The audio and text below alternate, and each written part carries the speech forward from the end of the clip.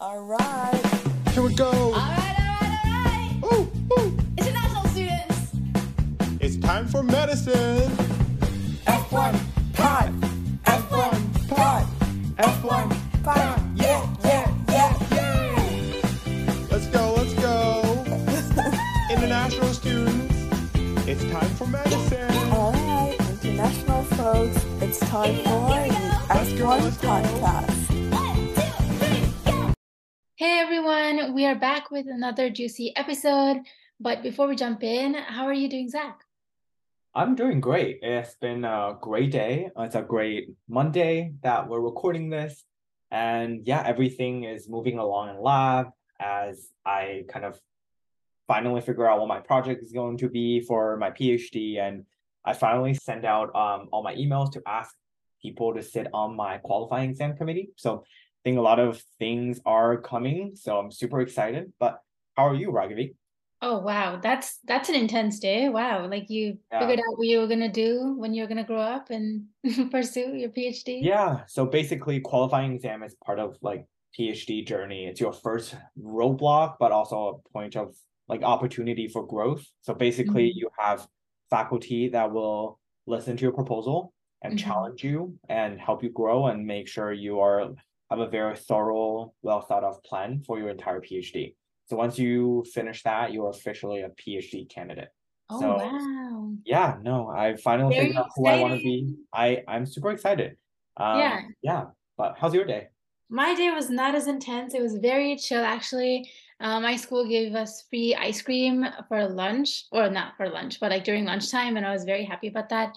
And then I also realized, like later during dinner time, that they had an event with free pizza from Blaze Pizza, and I was very happy about that. So I went, and then I also dragged a few of my friends who were not super excited about the event, but there's free food. So that was good. Other than that, it was a beautiful day in Boston. So I just, kind of hung out, walked around a little bit, and yeah, and did a little bit of work. So it was very chill. Yeah, do you know why they're handing out free ice cream? Because I think Harvard was also hanging out, like they were handing out free ice cream at Ben and Jerry's. Oh, I think it might have been for the National Public Health Week, which is very interesting. Why would you hand out ice cream for Public Health Week? But that's why my school was handing out ice cream. I don't know why Harvard was doing that. Probably Very National That's Happiness interesting. Day. Yeah, Happiness Day. There you go. Right. But yeah. Yeah. Should we introduce our amazing guest for this evening? Yeah. So do you want to get us started? Yeah, so our next guest is someone very special. She's getting her medical education at Yale School of Medicine and is also serving as one of the executive directors of F1 Doctors this year. She is originally from Sao Paulo, Brazil, received her bachelor's in cognitive neuroscience and master's in psychology from Brown University. And I'm talking about none other than Gabby. Yeah, so when this episode was recorded, I was actually busy grinding for step one in the summer. So you will hear Shaday's beautiful voice in this episode in case you missed her in the first episode of our second season. But without further ado, let's jump into this interview. All right, hello everyone, and welcome back to this week's episode of the F1 Pod. Today we have a very special guest. We have Gabby here with us, who was recommended by Rachel, our former fearless F1 Docs leader. And we also have Raghavi here, one of our new team members who will be helping to conduct the interview. So I'm just gonna open up the floor right now and to you, Gabby, and ask that dreaded question on med school interviews. Tell us a little bit about yourself. Perfect. I love this question. So I'm Gabby. I'm originally from Brazil. So I was born in São Paulo and I lived there my entire life up until it was time to go to college. And I went to college in Providence, in Rhode Island. I went to Brown, where I studied cognitive neuroscience, which I absolutely loved. I did a bunch of research on sleep, which was my favorite thing ever at the time. And then stuck around in Providence for an extra year, got my master's in psychology. And then at the end of that, COVID hit, the world started to end. And then I came to medical school, and now I am a rising third year at Yale. thinking about going to psychiatry, and but just in clinical rotations, enjoying life. That sounds incredible. So you mentioned growing up in Brazil. I want to know more about young Gabby then. Like, what was she like? What made her want to jump the plane, come to Rhode Island? I'm assuming you'd never been there before. Like, what was she like? I definitely had no idea what Rhode Island was when I was growing up. Little Gabby was very loud, and I think I just always wanted to be making noise and talking to people and meeting people and making jokes. And I think in the end, when I was thinking about being on the podcast today, and I knew you guys were gonna ask me that question, I was thinking about like how when I was little, like many little kids, I wanted to be a vet because we had dogs at home, and I really liked animals. But aside from that, I really like to like make people laugh and be around people and stuff. And at the end of the day, like I feel like that comes from a very similar sentiment than the sentiment that ended up bringing me to medicine, because at the core of both of those things, it's just like caring for other people and making other people feel good. So I think there was a lot of like being very philosophical about my upbringing. I think that those things can be very connected. But I was a loud child. I when I was little, I played the drums. Everything that was noise related, I like to make noise. Are you still as noisy as an adult? Yes. Love that. No, that's lovely. How did that interest in caring for others and in veterinary stuff, how did that like morph into you wanting to come to the US to pursue medicine? Like how did those dots connect for you? I think it took a long time for those dots to connect for me. So when I was very little, I went to like a normal Brazilian school. And then eventually, I think when I was 8, I started learning English, and then I moved to an international school. And when I was in the international school, it kind of started opening. This is more in high school, but it kind of started opening like the door of like it's possible to go to the US. Like my English got very good. I like learned about the process of taking the SATs and stuff like that. But I still didn't know what I wanted to do with my life. And I think I did a lot of like reflecting. I took so many. I remember just taking all these like tests online of like what should I be when I grow up, because I was like I don't know what I want to do. But my favorite thing was always like talking to people and getting to know people, and I really loved science, and I liked psychology, and the blend of all of those things ended up pointing me towards medicine. And when I was in high school, and I'm sure that a lot of other people who are international students who are now in medicine have had this thought, at least at one point in their career, but just like I was like, okay, I want to be a doctor, but if I want to be a doctor, then I definitely can't go to the US because then I can never come back home. And that was something I think like more of like our parents' generation. It was like if you get certified elsewhere, you can't move to another country after you've like been licensed as a physician somewhere else. So I was like, I had this thought of like I could go to the US, like I can try, like I have the English, I have the knowledge about like how to do the Common App and the SAT stuff. That was all like in the international school. It was a common thing to be learning about. But I was like, if I want to be a lawyer or a doctor, I can't go abroad because then I'll never be able to come back home. So I was like, what do I do?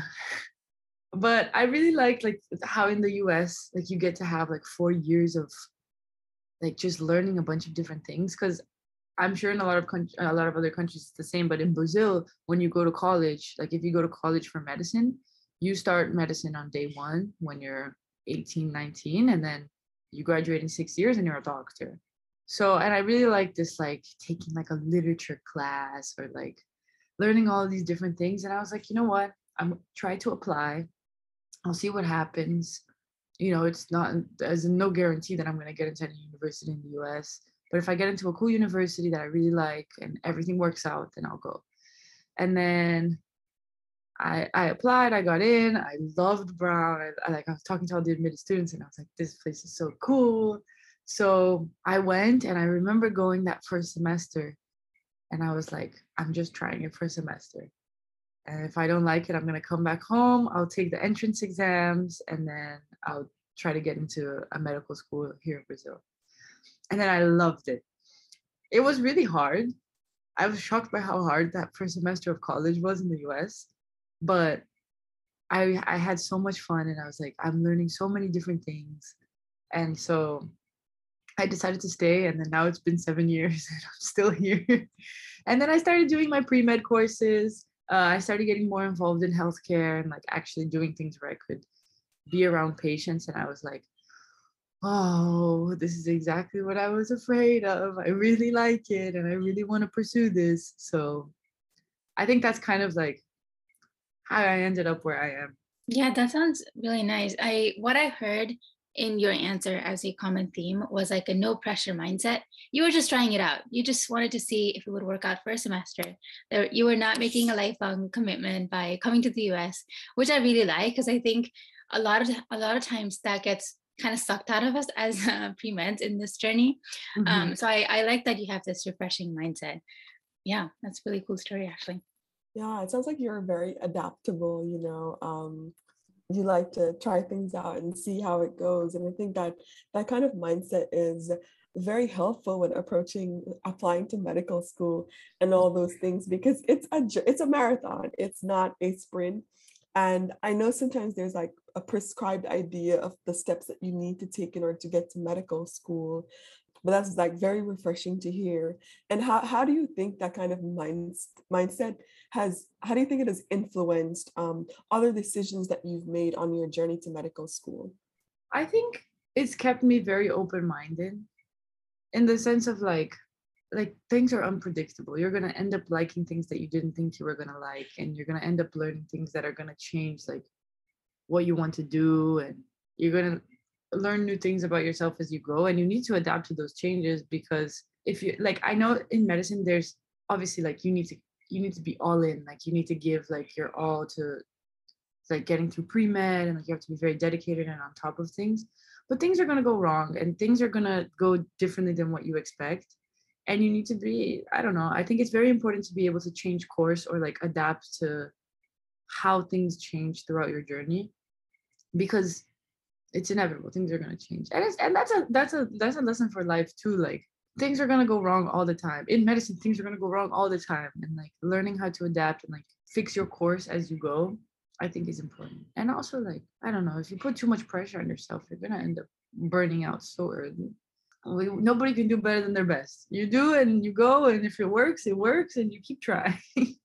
No, absolutely. I want to take it back a little bit to asking you about your college days, because you went to like a pretty prestigious institution. How did you manage, being surrounded by people who were just brilliant all around? And of course, now you're also at Yale, so you've been constantly surrounded by people who are brilliant, and you yourself are brilliant. But how do you navigate being in that space? It was really difficult in the beginning. I had a lot of fun like meeting people in college, but in the actual classes, I remember in the first few weeks, I was like, there's no chance that I'm gonna make it to the end of the semester.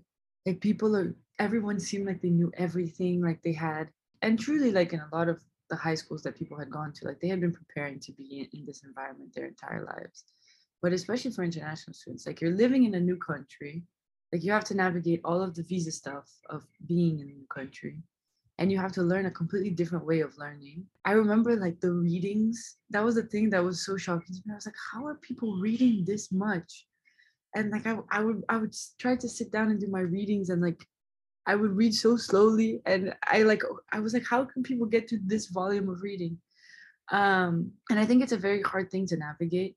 And I think if you stay in the mindset of comparing yourself to the people around you, like you're never going to be satisfied. And imposter syndrome is really, really real. And it's so hard because when you recognize imposter syndrome, you're like, yeah, no, but I'm meant to be here. But no, but like, what if I'm not? What if I'm the one exception? And like, I really like just slid through the cracks. But it's really important to recognize those thinking patterns and be like, no, I'm meant to be here. Like, there's a reason why I'm still making it through there. And even if the reason is just to have you as who you are, for whatever that you can bring to the table, even if it's different from what everyone else is bringing to the table, you're always contributing something to the conversation. And especially like as international students, like we have had really interesting experiences that are very different from the people around us.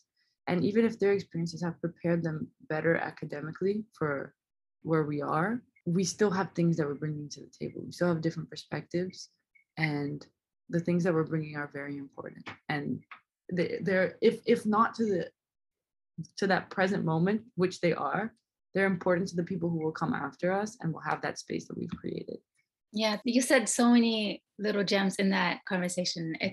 That's so right. Even now, looking back, the comment that you made about reading really resonated with me because I'm in grad school right now, and the amount of reading that you have to do. How do people do that while living life? It's kind of mind blowing to me. But I wanted to like talk more about your experience in Brown. What was one thing that made you who you are, like with the experience that you had in Brown? Like if you had to give a shout out to one experience in Brown that made you either want to pursue psychiatry or lead you to pursue medicine, like what would that one thing be? I know exactly what it is. I'm gonna throw it back a little bit to high school. And when I was in high school, I remember I was in the IB and I took IB Psych, which was my favorite class. I loved it so much, and I loved my teacher, and it was amazing. I remember reading something about sleep and how like high school students are being forced to wake up way too early and it's bad for them biologically, and they should be like allowed to sleep later because there's like a shift in your circadian rhythms at that age. And I remember reading that and being like, this is the one. I love this. And I think it was truly in retrospect, I think it was because I was so tired that I was like, there's a reason why I'm so tired. I hate waking up early. Like, this is the best article I've ever read.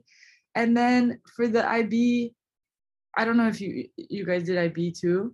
The IB, like you have to write sort of like a high school thesis sort of situation. Yeah. Called the extended essay, which is it's not really like a thesis. It's just like a very long paper, which is like longer than the papers you usually write in high school. And I was like, I'm gonna write about this. Like, this is the coolest thing I've ever read about. Like, it explains so much, and I was super riled up about it. And the main researcher that's behind a lot of this sleep research and like the delayed circadian rhythm in teenagers, her name is Mary Carskadden, and she was working at Brown. And I remember like freshman year, she taught a class called Introduction to Sleep, and it said no freshmen. And I was like, okay, I'm gonna try. When I found out she was at Brown, I was like, oh my God, like I have to meet her. And I remember going to her class freshman year, and there was a wait list because like Introduction to Sleep like seems like such a cool class. And I went to the first meeting of the class, and then at the end of the class, I went up to her and I was like, I really like your work. Like, I really want to be part of this class, but I'm a first year. And she was like, I'm sorry, like you can't take this class. I was like, no, I was devastated. I was like, this is my life calling, and I can't believe I'm not gonna get to do this. Whatever. A year goes by. I'm a second year now, I'm a sophomore. I go back to the class and I'm like, I'm taking this class. So I take the class, and then I talk to her and I'm like, I want to get involved in this research. Like, I'm very interested in sleep. I think honestly, like I was just like a sleepy teenager, and then it snowballed into like into a career like interest. But I talked to her. I started working at her lab, and in the beginning I was just like correcting data files and like organizing the file. They had this big attic in the lab like full of data files, and I would like pull data files from the attic. Like, that was what I was doing. And then that summer I ended up doing like a research summer at the lab, and then I started working with one of the other PIs at the lab, and then I got really into all of the sleep stuff. I loved it so much. I thought sleep was super interesting. I started doing work with ADHD and sleep, and like kids with ADHD, and like kids would come and they would sleep at the lab like to get their polysomnographies, and it was really fun too, like working with the kids, like working overnight. Like, it was my first experience ever working overnight. And it's a really strange experience, like switching night and day. And so I really enjoyed my work there. And I think that was one of the big things that propelled me into medicine and into psychiatry, because I got to work with populations like kids with ADHD, and like talking to their families and talking to them, and then just learning more science, like the science of sleep and sleep patterns, and doing my own research projects around that. And then eventually I went on to write my thesis about sleep and ADHD. And I had been working on this big project with all these kids with my PI, and I didn't want to leave. Like there was still so much left to do, and I didn't want to leave. And so I was like, I think like this is worthy of master's work. So I stuck around at Brown for an extra year because they have a 5th-year master's program. You stick around for an extra year. You start doing master's work your senior year of college, and then you finish it up the following year. And so I stuck around to kind of see the rest of that research through. And I think that was my big like I found my space in science and something that I really like in the research sphere. And I just thought it was really cool, and I had a lot of fun with it too. And the people who worked in sleep, like for some reason, just happened to be like very nice people. So it was a very I was very lucky to have that environment to be the place where I discovered what it meant to have a voice in science and like what it meant to be part of research. It was I don't take that space for granted. And then it kind of that kind of propelled me into more science sphere, more psychiatry related stuff. Yeah, they were probably really nice because they were well rested themselves. Everybody was well rested. Everybody knows to sleep. But you can't make that up. That's destiny right there. Like you took a paper topic in Brazil for your IB class, which just so happened to be the author of a class that you would be taking in sophomore year at Brown. Mhm. And that led to your master's. And now you're considering pursuing psychiatry. Like you can only connect the dots looking back. And it's really amazing to see you do that. It just really shows that you were intentional in your choices, but also let your surroundings shape you into who you are. So thank you so much for sharing that. Yeah, of course. It was a crazy story looking back. I was thinking about it the other day, and I was like, wow, that's kind of interesting. It was just like a little paper, and then it shaped my entire college career after. No, I was just gonna say I agree. I thought the people were nice because they were well rested as well. I have a follow-up question for you. So you connected your all your research and interest in sleep with like a desire to want to go into psychiatry, and you also mentioned ADHD populations. I'm just curious as to like why you went psychiatry and not like neuro. So how why did you make that decision to do to pursue psych and not some other area related to that? How did you anchor down on psych? I think that's a really good question. Like, I think it could have gone either way, and like that path very clearly goes both towards neuro and psych. But I think the thing that pulled me more towards psych, and obviously like things can change. I'm still starting my 3rd year, but I think the thing that pulled me more towards psych was just like liking talking to people and like getting to hear people's stories and seeing how that incorporates in their care. Because in psych, like it's so your story is so connected to the type of care that you need to receive. Like it's your story is completely connected to what your potential diagnosis would be, what your potential like treatment plan would be. And I just like talking to people. Like I talk too much. And so that is something that's attractive to me in a career. And so like I tried different things out when I was in college. Like they like emailed out to everyone in the psych department potential internship, like unpaid internship at the hospital in the psychiatry department. I'm gonna try it out. And then I actually got to work with psych patients who were in like a partial hospitalization program, which is like it's like an intensive outpatient treatment. And I got to spend a lot of time there at the hospital, like the spring of my junior year, I think. And I really enjoyed it. So I came and then I studied psychology in my master's, and I was like, okay, I really like this stuff. Like I feel like I would be very happy if this was my career. You mentioned liking talking to patients, interacting with them.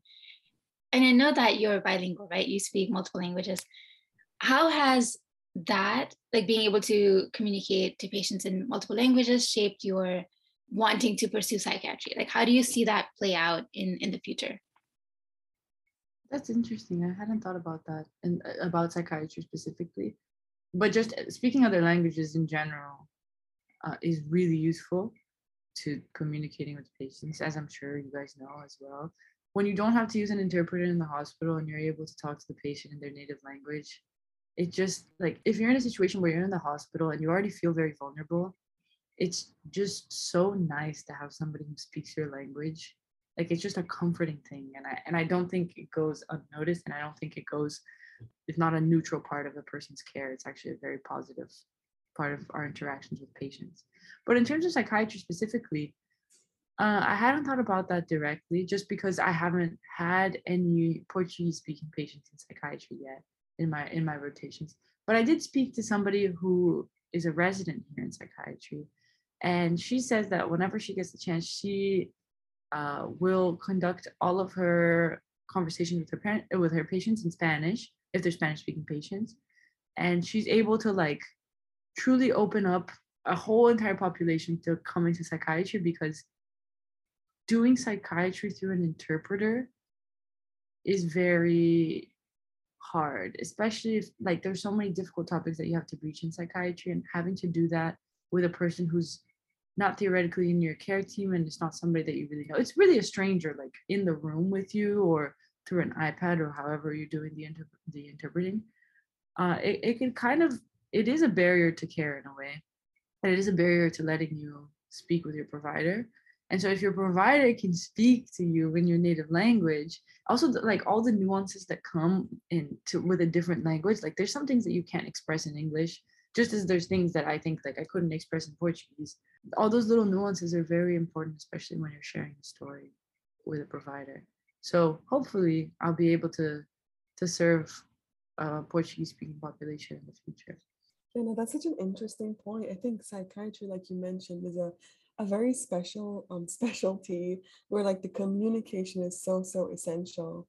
And I know you also speak advanced Spanish. Have you had any opportunity to use that in the clinical setting? Oh yeah, I've been in the hospital. I've been speaking a lot of Spanish too, and I remember I was in my surgical rotation, and this kid came in, and I was in plastic surgery. When this kid came in, and he had hurt his hand really bad, and he worked with his hands a lot, and he was scared that he was gonna lose a finger, and if he lost a finger, he would also lose his employment opportunities. And that kid was in the ED for a couple of days, like waiting to get clearance for surgery and stuff like that. And people had been speaking to him like half in English, half in Spanish.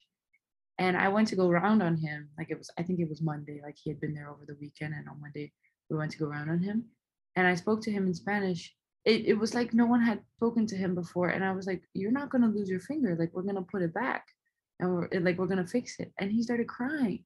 Because he had been there for like a couple of days, and no one had like sat down and properly talked to this kid and been like, you're not going to lose your finger. So he thought he was going to lose his entire livelihood, like without being able to use his hand, because he works with his hands.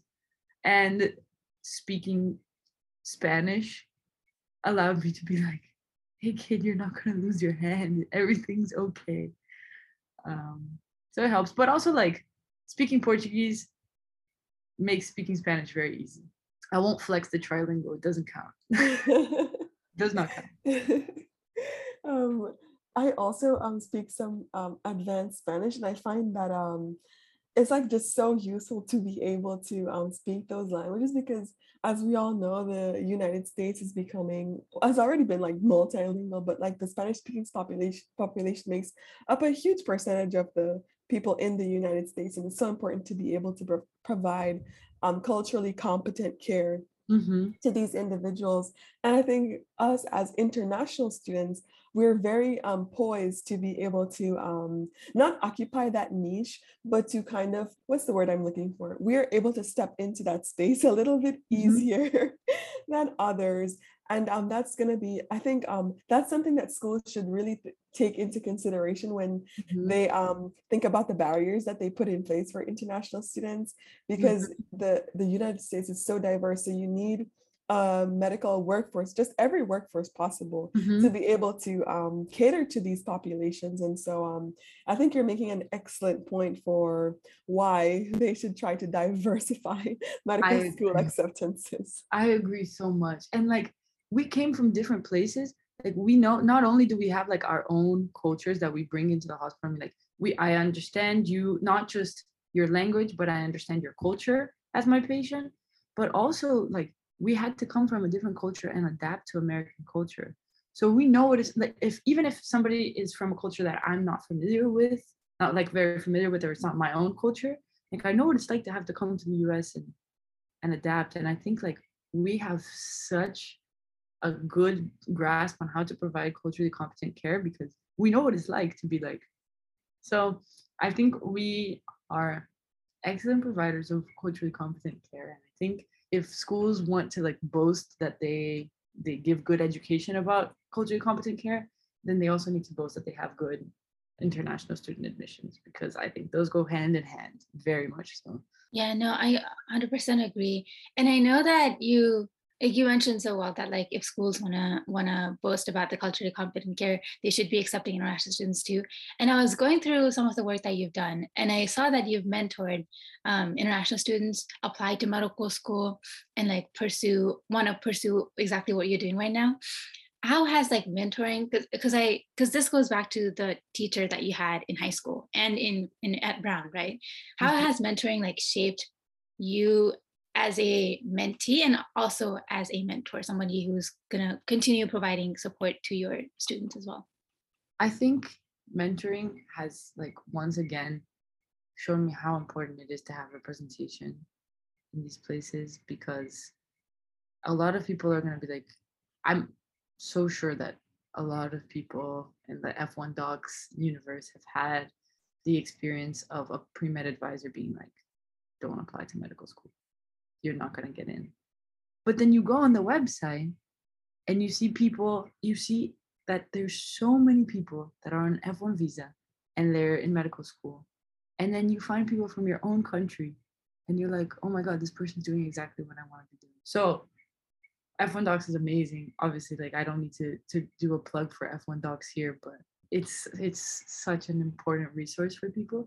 And I think mentoring, like I found out more and more like how important it is to find people that are where you want to be, that are similar to you. And if there are no people there, how important it is for you to pursue going to that place. And like it's important, and not just that, but like having mentors in general is also very important. And obviously like having people that are willing to pull you up, and when you've been pulled up, being willing to pull other people up to where you are too. I think that's how we're going to get like more people like ourselves to be in medicine and be in academia and stuff like that. And like needless to say how important that is. So I think being a mentor has really taught me the importance of like looking up, seeing people like me, looking down, seeing people like me, and pulling them up too. Yeah, representation is huge in medicine, especially for minorities like us. So yeah. Yeah, I also really like the scheme that you put you just talked about of people above you, people below you, and pulling them up. I don't think I've heard it said in that kind of way before. So I'm gonna steal that one next time. Yeah, that was a Feel big it. Feel it. It's yours.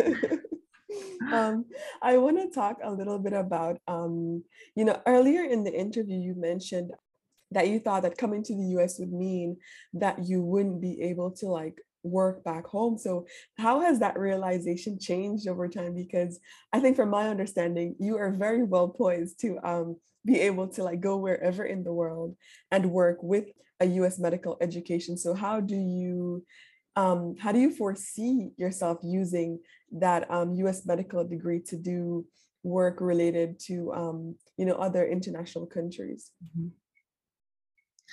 Yeah, it was definitely a very big relief when I found out that wasn't true. I found out that actually it's very possible, and a US medical education is very valuable, like anywhere that you go in the world. That's a good question. I mean, every time I come home, like I'll go see my grandma, and she's like, "Okay, is it next year?" Or like, "What year are you gonna come back?" And it breaks my heart because I don't know. And I'm like, "Grandma, this degree getting is so long, and it takes so long, and there's residency." And like she's always like, okay, a few more years. And I'm like, grandma. I think like I've definitely been looking into how to get my medical license revalidated in different countries and how I can legally practice in other places as well. And I think something that's really cool with psychiatry is that because of the pandemic, and this is one good thing that I think has come from the fact that we've had to move a lot of things online, you can provide care via Zoom or via Skype or via whatever much more easily than you can for other medical specialties. So if you're able to be licensed to work in other countries, and those are like bureaucratic processes, whatever, like you have to take exams and stuff like that. But I believe that if you're licensed to work in other countries, then psychiatry can be very accessible, right? If somebody has access to the internet, and that's another step, then you're able to like provide that care if you're licensed to work in that country, which has also like opened up a lot of doors. So it maybe even if I physically don't move back to Brazil, then I still have the ability to maybe be licensed there and work there and here whenever possible. So, and in terms of like doing global health work, I feel like we got so cheated of it in the first 2 years because of COVID, and all the universities were like no traveling.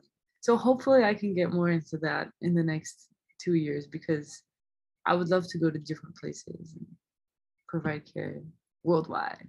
Yeah, especially with like telehealth too. I see psychiatry as one of the specialties where you can easily, well, not easily, but relatively easily provide care in different places, as long as you get the time zone correct. Yeah. Which is Unlike today, I'm kidding.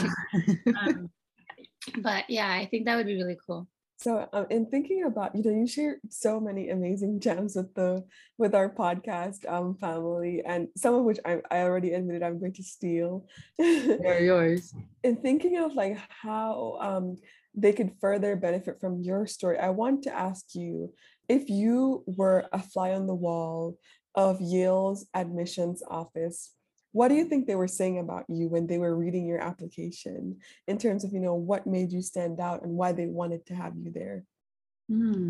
That's a very good question.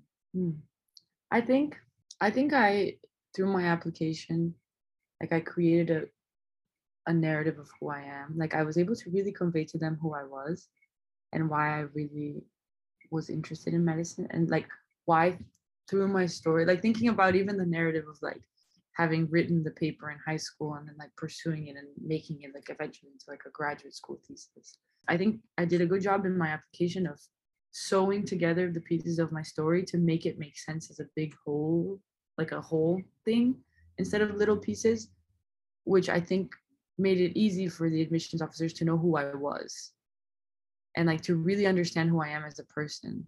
And then they chose to like me, but that's on them. But the fact that they were able to see like who I was as a person, that I had really explored medicine and like being around in clinical settings, I think that really helped my application. And that's an advice that I give to mentees in F1 docs all the time. Make your story make sense, because it makes sense. If you're doing the things that you like, then it makes sense. It's just who you are. So then you try to like show who that is to the admissions officers, and if they like who you are, then you're definitely a good fit for the school because it makes sense. Yeah, kind of going along the lines of what you said. You say you mentee a lot of F1 mentees. What is one advice that you would give to somebody who is applying this cycle or in the coming cycle? Because like we said, this process is a marathon. It takes a lot out of you, and I think you have to be able to give a piece of you to the journey to be able to like move on to the next level. So what is one thing that you would advise that we do as applicants? I think that piece about like really creating a story out of your story, like making it seem like beginning, middle, and to be continued, painting a comprehensive picture of who you are is important. And also, I guess for interviews, like being very respectful of the person that's interviewing you and asking them questions too, and like recognizing your worth. I know the application process can be very dehumanizing and you feel like you're just a grain of rice in a big bag of rice and trying to stand out. And I'm not gonna, like, I know it's easy to say from now that being already in medical school, being like, oh, like you're gonna do very well, whatever. It is really hard and it's getting harder. And I don't want to ever like diminish how much work people are putting in to their medical school applications. It's not an easy process, but it's important to remember that you have a lot to offer to the schools too. And I know it seems like we're always at the mercy of the schools, but don't forget when you're going through that process that you're a valuable asset to that school. and ask them questions and try to understand why they would be good for you too. And I know like there's a very big like beggars can't be choosers mentality, but don't let the process, as much as you can, don't let the process make you feel like you need to sell yourself as much as possible. Like you're also very worthy. You're bringing something very important to the school. Like all the things that we talked about today, those are very important things. So like you're a worthy person, and sharing your story and understanding how they complement your story and help you reach your goals is very important as well. Again, not to diminish how hard the process is, because I know it's really hard. And in the middle, it just feels like if any medical school will take me, like I'll be happy. But you're a very important piece of your own story. Like don't forget that part too. That's good advice, I think. No, I really like that. I really, really like that. That's so beautiful because like you said, a lot of times we just think, oh gosh, just accept me, please. Like you're begging. It's like I just need one school. But if you're fortunate enough to go through the process and you realize that you have options, then you're in a really nice place to really think about, which place would allow you to really shine, which place would really allow you to be like the best version of yourself. And I think we oftentimes lose sight of that in the process and just think that we just need one school to accept us. And as international students, we are sort of in that situation, Yeah, but 100%. we have so much to offer, so much to offer. And I think F1 Docs has been doing such an amazing job of really fighting to get schools to recognize that. And I'm hopeful that in the future, this will not be the case. I will be on par with US students in approaching the application cycle because, there's just so much that we have to offer. And I think even recently, the fee assistant program was expanded to include international students, which is just such an amazing thing. I wish that was there when I was applying, but I'm so happy that it's there now. It's just a sign that slowly, like schools are really recognizing the work that we do and who we are as people and how that's important. We're getting there. And it's important to, when we are in these positions, pull people up, like speak up, like since we're already in these institutions, speak up for people who aren't here yet. So if you're up for it, now we're going to transition to the hot seat. Let's do the hot seat. Hot seat. Okay. So the first one is there a clique that you have found in your medical school? Are there cliques in your class? Cliques in my class. They're friend groups. I wouldn't say that they're cliques. And I think, and this is both good and bad, but like all of my friends are the international students and we all hang out together. Like Rachel, sweet Rachel. But yeah, there are definitely friend groups. But I wouldn't say that they're necessarily cliques, not all the time. And then I can ask another hot seat question. What's one thing that you don't like as much about medical school or that you wish would be different? It doesn't have to be specific to Yale, it can be in general. They really just want you to learn so much in so little time. And also, I'll make it two things. I don't like, yeah.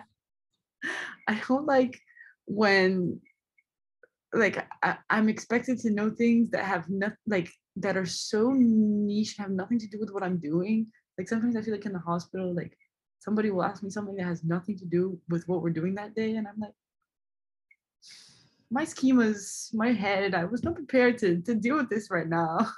Shere, would you echo that? Do you think the same? Would you answer the same thing? I'm putting you on the hot seat now. I think one thing that I struggle with medical schools that are in this similar tier. So, I'm at Stanford, and schools that are similar to Stanford place a huge emphasis on research, which is very important. But sometimes I wonder if they could adjust things in such a way where like doing research didn't feel like you were compromising on your medical learning. So I do feel like sometimes I feel like you have to be multifaceted in a sort of way that kind of detracts from the actual medical knowledge that you're able to absorb. And it's so much. And so I wish that they could, of course, like support people who really want to be scholars, but at the same time, not force us to be scholars as we are medical students. So like they could pull you in and you could be on that pathway to becoming physician scientist, but with an understanding that you can still be a physician scientist after you graduate. You don't have to be a physician scientist while you are in medical school. And for someone like me, like I feel like there are other things that really excite me. Like I really love art.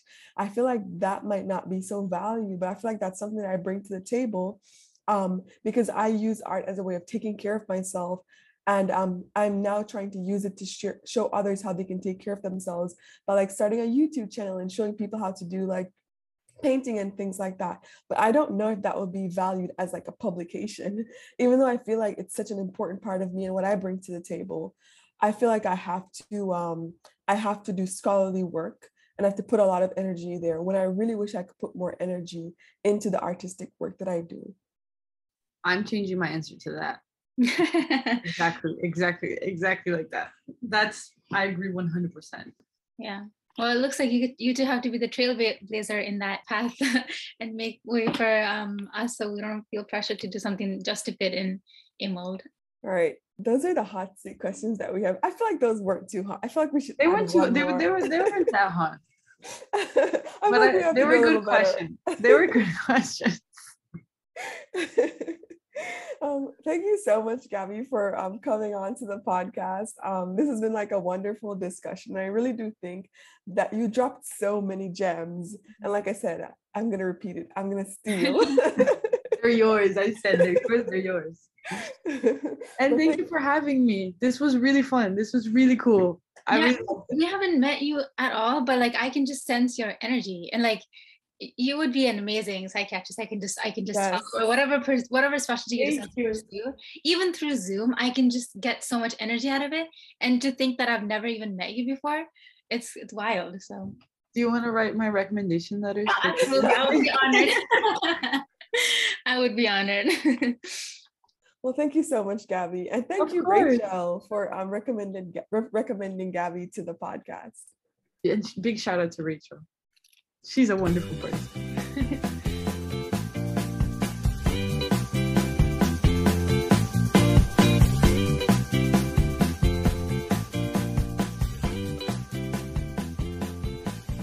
Oh, wow. What a serendipitous journey we have just listened to. I'm so glad that we got to know her, and I'm so excited for her to lead us this year. Knowing her, I know there are so many exciting things that will come in our way in 2023 for F1 doctors. Absolutely. And in our next episode, we invited Nicole to come and chat with us. Nicole is a fourth-year medical student at Virginia Commonwealth University, who currently matched actually into her top choice residency program in internal medicine at Weill Cornell. And this is definitely one of the fun ones. So I hope you tune in to find out more about how she got to that place and learn more about her journey.